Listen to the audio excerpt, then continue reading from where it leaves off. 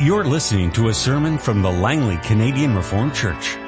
We hope you'll find it to be spiritually edifying.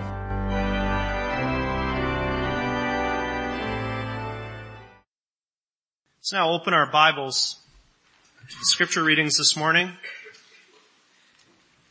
Two of them, Acts 5 verses 1 to 11 and John 15:26 to chapter 16 verse 15.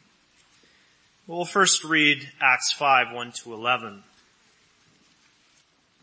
Now a man named Ananias, together with his wife Sapphira, also sold a piece of property. With his wife's full knowledge, he kept back part of the money for himself, but brought the rest and put it at the apostles' feet. And Peter said, Ananias, how is it that Satan has so filled your heart that you have lied to the Holy Spirit and have kept for yourself some of the money you received for the land? Didn't it belong to you before it was sold? And after it was sold, wasn't the money at your disposal? What made you think of doing such a thing? You have not lied to men, but to God. When Ananias heard this, he fell down and died. And great fear seized all who heard what had happened. Then the young men came forward, wrapped up his body, and carried him out and buried him. About 3 hours later, his wife came in, not knowing what had happened. Peter asked her, Tell me, is this the price you and Ananias got for the land? Yes, she said, that's the price. Peter said to her, How could you agree to test the Spirit of the Lord? Look, the feet of the men who buried your husband are at the door, and they will carry you out also. At that moment she fell down at his feet and died. Then the young men came in, and, finding her dead, carried her out and buried her beside her husband. Great fear seized the whole church and all who heard about these events. Now we turn to the Gospel according to John, chapter 15. And we'll read from verse 26 up to the 15th verse of chapter 16. When the Counselor comes, whom I will send to you from the Father, the Spirit of truth who goes out from the Father, he will testify about me. And you also must testify, for you have been with me from the beginning. All this I have told you so that you will not go astray. They will put you out of the synagogue. In fact, a time is coming when anyone who kills you will think he is offering a service to God. They will do such things because they have not known the Father or me. I have told you this, so that when the time comes you will remember that I warned you.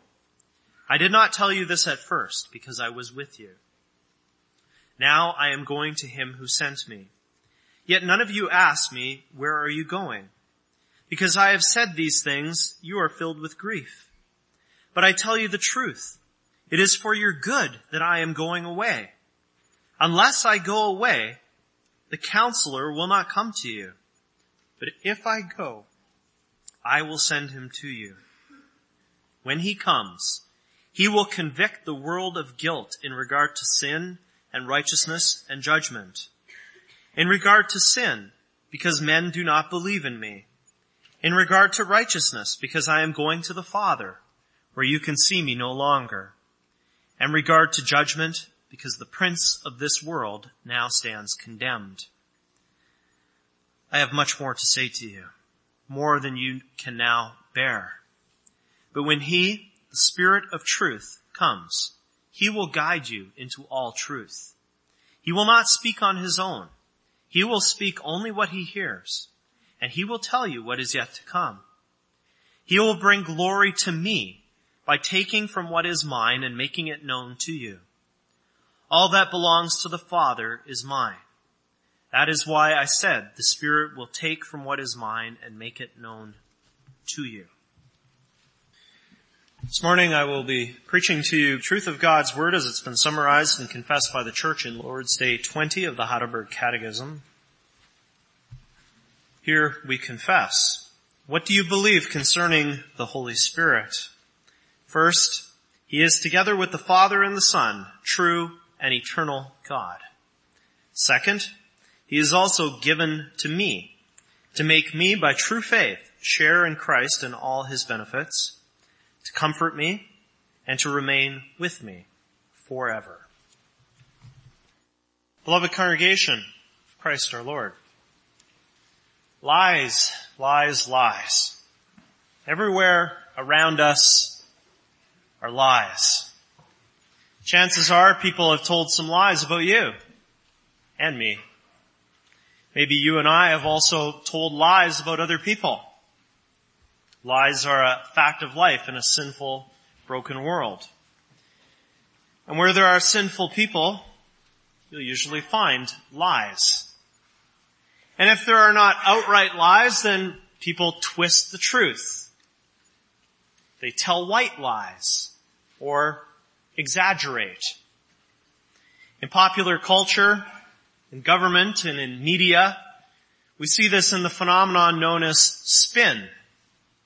Spin obscures the truth or manipulates it to be what we want it to be. It's gotten to a point where for many people, truth is no longer considered to be an objective reality. Truth is a subjective, personal matter. You have your truth and I have mine. The world tells us that there is no true truth. So whether it's outright or white lies, twisting the facts, exaggeration, spin, the bottom line is that there are many different ways of lying. And our culture doesn't have much of a problem with it and actually encourages it.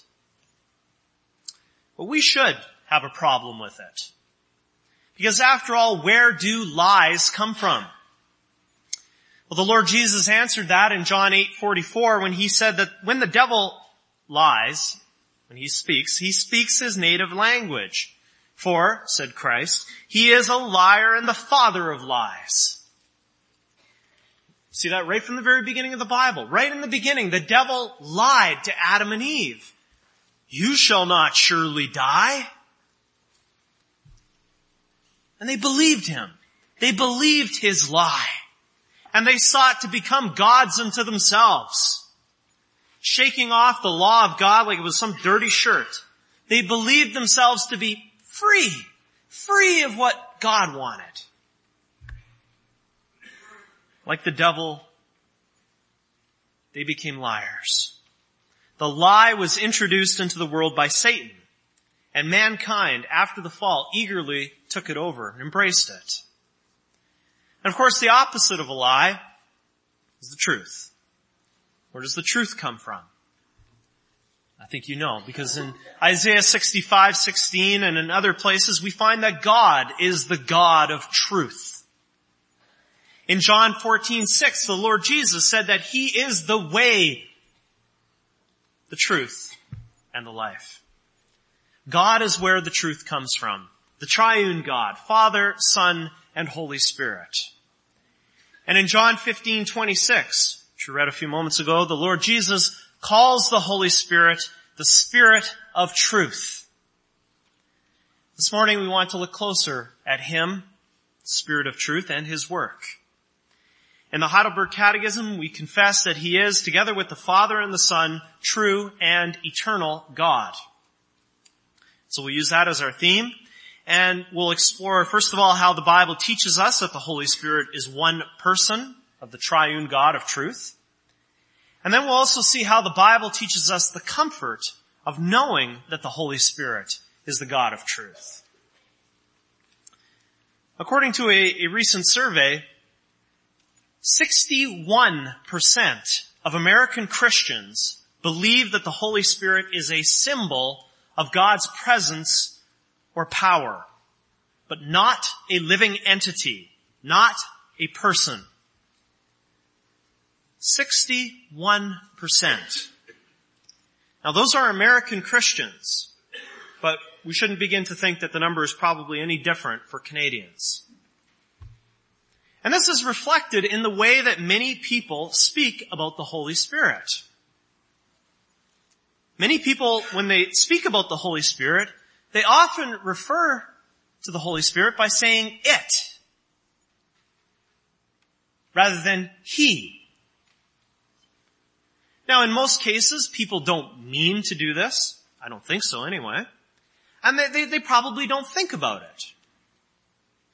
But the result is that when you hear some Christians speak about the Holy Spirit, you might get the impression that they are Jehovah's Witnesses rather than Orthodox confessional Christians.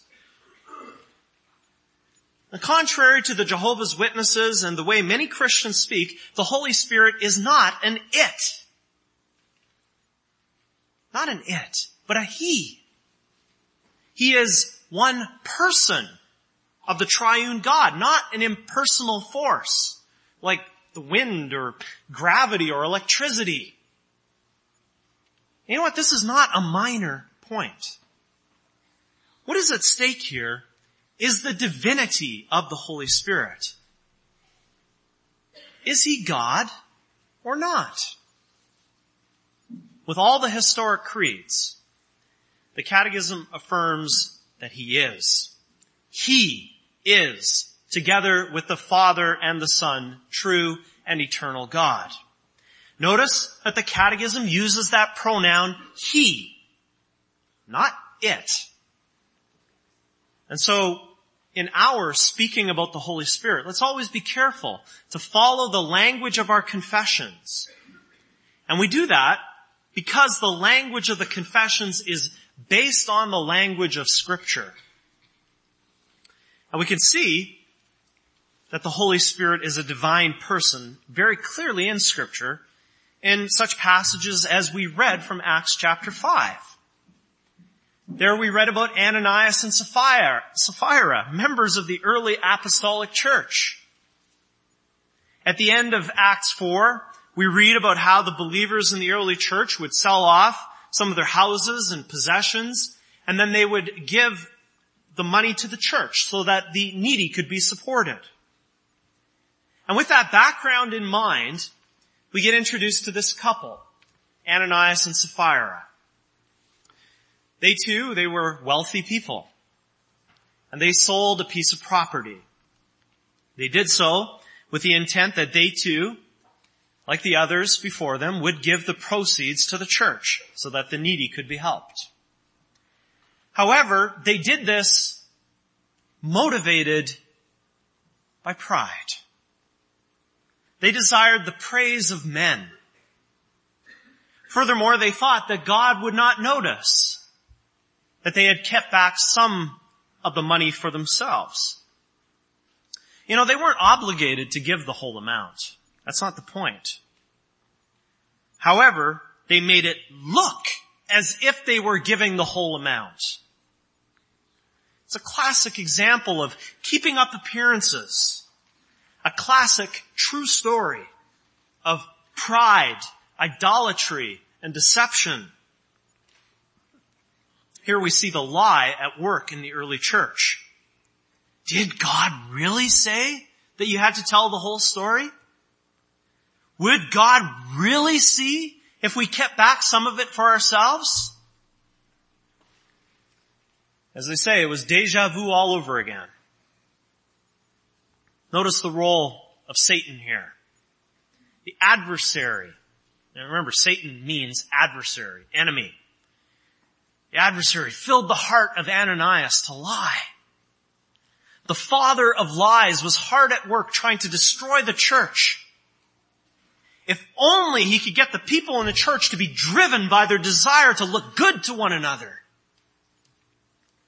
If only he could get their pride to lead them to lie to one another, to deceive each other, and to lie. By doing that, to lie to the Holy Spirit.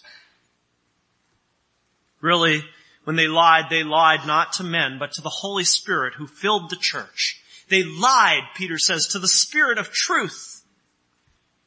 Now let's just stop there for a moment. You think about that. Can you really lie to an impersonal force? Can you lie to the wind? Or to gravity? Can you lie to electricity? Of course not. Lying involves communication, and communication always involves persons. And so we can conclude just from this that the Holy Spirit is a person, a he, and not an it. And then in verse 4, if we didn't get the point, Peter adds, "You have not lied to men, but to God." And we conclude from this that the Holy Spirit is indeed God. If we put those two things together, the Holy Spirit is God and he is a person. The Spirit of truth is true and eternal God. But of course, that's taught not only in Acts chapter 5, as I mentioned, it's clearly taught elsewhere in the Bible as well. We could think of Ephesians 4, verse 30. "And do not grieve the Holy Spirit of God, with whom you were sealed for the day of redemption." Do not grieve the Holy Spirit. Can you grieve an impersonal force? Can you make the wind sad? Can you make gravity sad? Of course not. But you can do those things to the Holy Spirit. And that's because he is a person. And then we think of those well-known words of 2 Corinthians 13, verse 14, words that we often hear as the benediction at the end of our worship service. "May the grace of the Lord Jesus Christ and the love of God and the fellowship of the Holy Spirit be with you all." In that benediction, in that farewell blessing, the Holy Spirit is placed on the same level as God the Son and God the Father. With the other persons, he is given divine honor, respect. Same is true in Matthew 28, verse 19, where Christ commands his church to baptize in the name of the triune God, Father, Son, and Holy Spirit. From all this, it should be clear that the Catechism is faithfully summarizing the Bible when it says that the Spirit is a person, he, and he is true and eternal God. Now, where does this truth bring us? Well, this isn't a little tidbit of Bible trivia. This is a truth which truly changes lives. And we find out how by listening to the Lord Jesus in John 15 and John 16. Of all the Gospels, we read the most about the Holy Spirit in John. And in John, one of the Lord's favorite ways of referring to the Holy Spirit is by calling him the Counselor. A few moments ago, we sang hymn 38. In verse 3 of that hymn, we sang, "The Spirit, knowing all our needs, perfects our prayers and intercedes. As Paraclete, before God's throne, our cause he makes his very own." Now, in the third line of that verse, we find that strange word, Paraclete. It's not a normal English word that we would use every day. Paraclete. Well, in fact, that's a word derived from Greek. From the Greek word parakletos. Parakletos. It's a word translated by the NIV as counselor in John 15 and 16 and elsewhere in John's Gospel. A counselor is certainly a legitimate way to translate parakletos. We could equally translate it as helper or comforter. Counselor, helper, comforter. The Holy Spirit is all those things. Now in verse 26 of John 15, the Lord Jesus says that he will send this parakletos, this paraclete, counselor, comforter, from the Father. That's a reference to what happened later on at Pentecost when the Holy Spirit was poured out on the church. The Lord Jesus, he made that promise and he kept that promise. And the Holy Spirit, he did come. He came to live with, in, and among God's people. And he did that for a purpose. And the most important part of that purpose is there at the end of verse 26. He will testify about me. The Holy Spirit will counsel, comfort, and help God's people by pointing them to Christ, by pointing them to the Savior and by uniting them to Christ through faith. And isn't that also what we find in the second part of question and answer 53, Lord's Day 20? The Holy Spirit is given to us so that we share in Christ and all his benefits, that we would be comforted and helped. The next question we need to ask is how this all happens. How does the Holy Spirit work among us to testify to us about the Lord Jesus? Well, in John 16:13, the Lord Jesus himself answers that when he says, "But when he, the Spirit of truth, comes, he will guide you into all truth. He will not speak on his own. He will speak only what he hears, and he will tell you what is yet to come." This refers to the special work of the Holy Spirit in establishing the early New Testament church. He gave the truth about Jesus Christ to the apostles. And moreover, he inspired the writers of the New Testament, including the apostles, to give us the truth about Christ in God's Word. 2 Peter 1:20-21. Above all, you must understand that no prophecy of Scripture came about by the prophet's own interpretation. For prophecy never had its origin in the will of man, but men spoke from God as they were carried along by the Holy Spirit. 2 Peter 1:20-21. The Holy Spirit filled men to write God's own word. And since we know that God is the God of truth, and since we know that the Spirit is the Spirit of truth, we can be comforted, helped, and encouraged, knowing that the Bible gives us the truth and not the lie. Here, brothers and sisters, here is true truth. Something that's objectively true for everyone. And so we can know that all God's promises are firm and reliable. We can trust everything that God says in his Word. His Word is truly a lamp for our feet and a light for our path. As we read in Psalm 111, all his precepts are trustworthy. We can also be comforted, counseled, and encouraged when we, again, tie this into the Spirit's testimony about Jesus. The Holy Spirit gave us the Scriptures. And the Scriptures, from Genesis to Revelation, are about Christ. Moses was one of those prophets mentioned by Peter who was carried along, who was inspired by the Holy Spirit. In John 5:46, the Lord Jesus himself said that Moses wrote about him. A few verses earlier in John 5:39, the Lord Jesus said about the Old Testament, he said, "You diligently study the Scriptures because you think that by them you possess eternal life.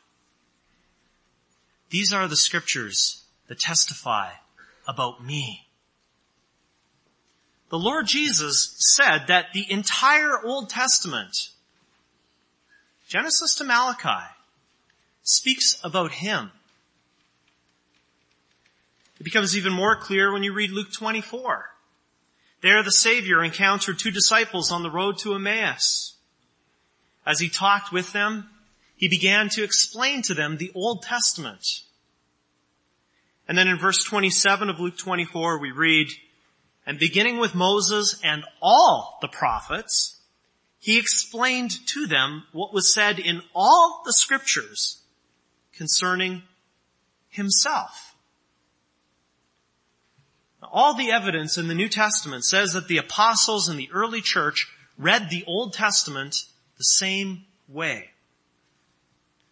In Acts 10:43, which was our assurance of pardon this morning, we hear Peter saying that all the prophets, and he's talking about the Old Testament, all the prophets testify about Christ and the forgiveness of sins through him.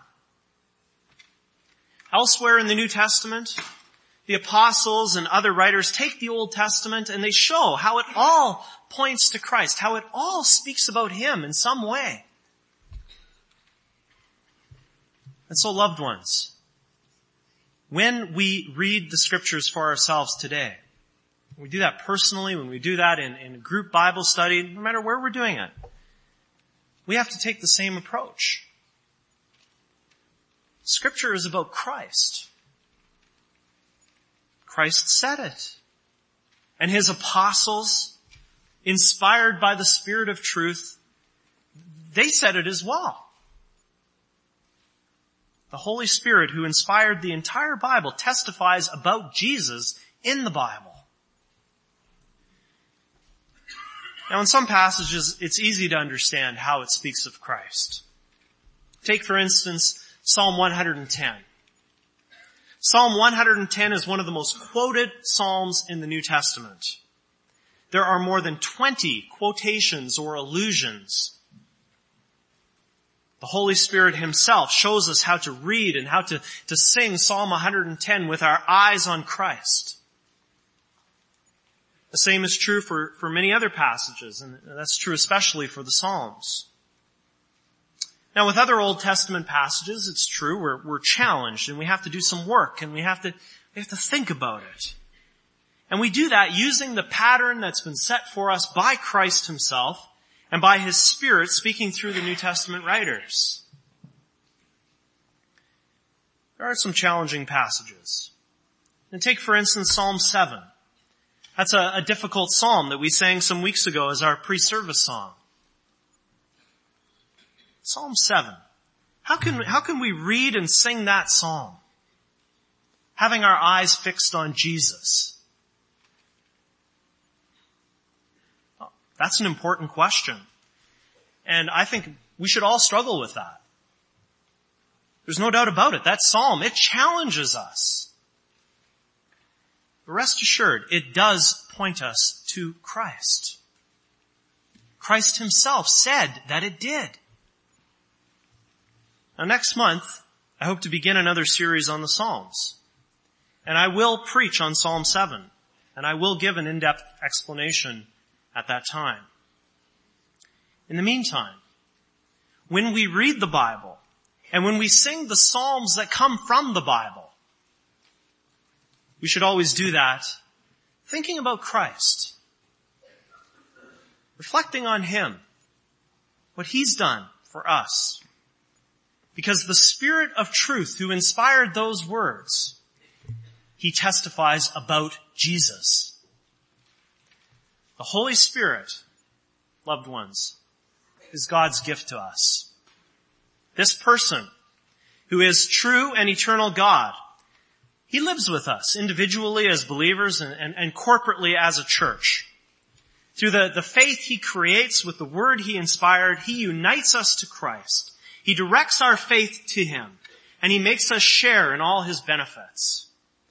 With him, we are led to the objective truth of God, the true truth, as it is in Christ. And so we are truly rich, and we can be truly comforted and thankful. Let us pray.